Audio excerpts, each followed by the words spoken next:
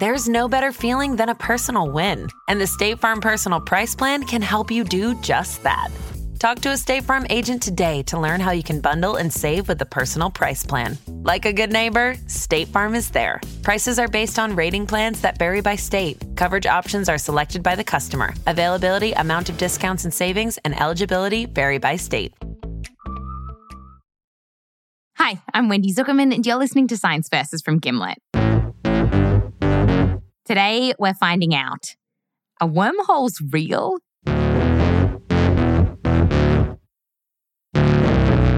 And could we use a wormhole to travel huge distances across space? Right. Well, wormholes, yes, they're very interesting. This is Jim Al-Khalili. He's a professor of physics at the University of Surrey in the UK. And Jim told us that this idea of wormholes isn't totally loony. Einstein came up with it. It all goes back to Einstein, usually these things.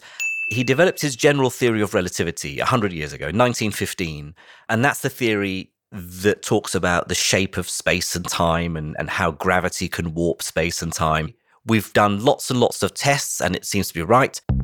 Wormholes, if they exist, come about because theoretically, space and time can warp so much that they can connect two places that are very far apart. So it's a shortcut from one point in our universe to another that takes us out of our universe.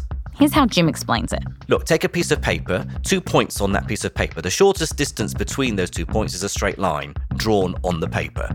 Now, fold the paper over so the 2 points are very close together, hovering above each other with a gap of air between them. Imagine you could hop from one point out of the paper through the air to the other point. Okay, so it looks good on paper, but is it actually physics? Well, Jim told us that we haven't actually found any wormholes. They live in the land of theory. That's what we hang on to. The hope that if Einstein's theory is right and it predicts everything else that we've checked out, maybe wormholes are right as well. Now, some scientists, including Jim, think that wormholes are so unstable that it would be impossible to travel through them.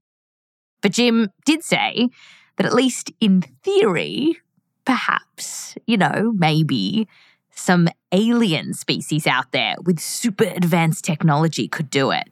So it sounds nonsense, but, it's fun because I haven't broken any laws of physics in saying any of this. Physics sure is fun. And if you want to hear more fun science, then come and join us over on our main feed, Science Versus.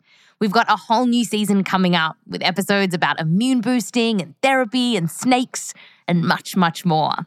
Just search for Science VS in Spotify. That's Science VS. I'm Wendy Zuckerman. Back to you next time.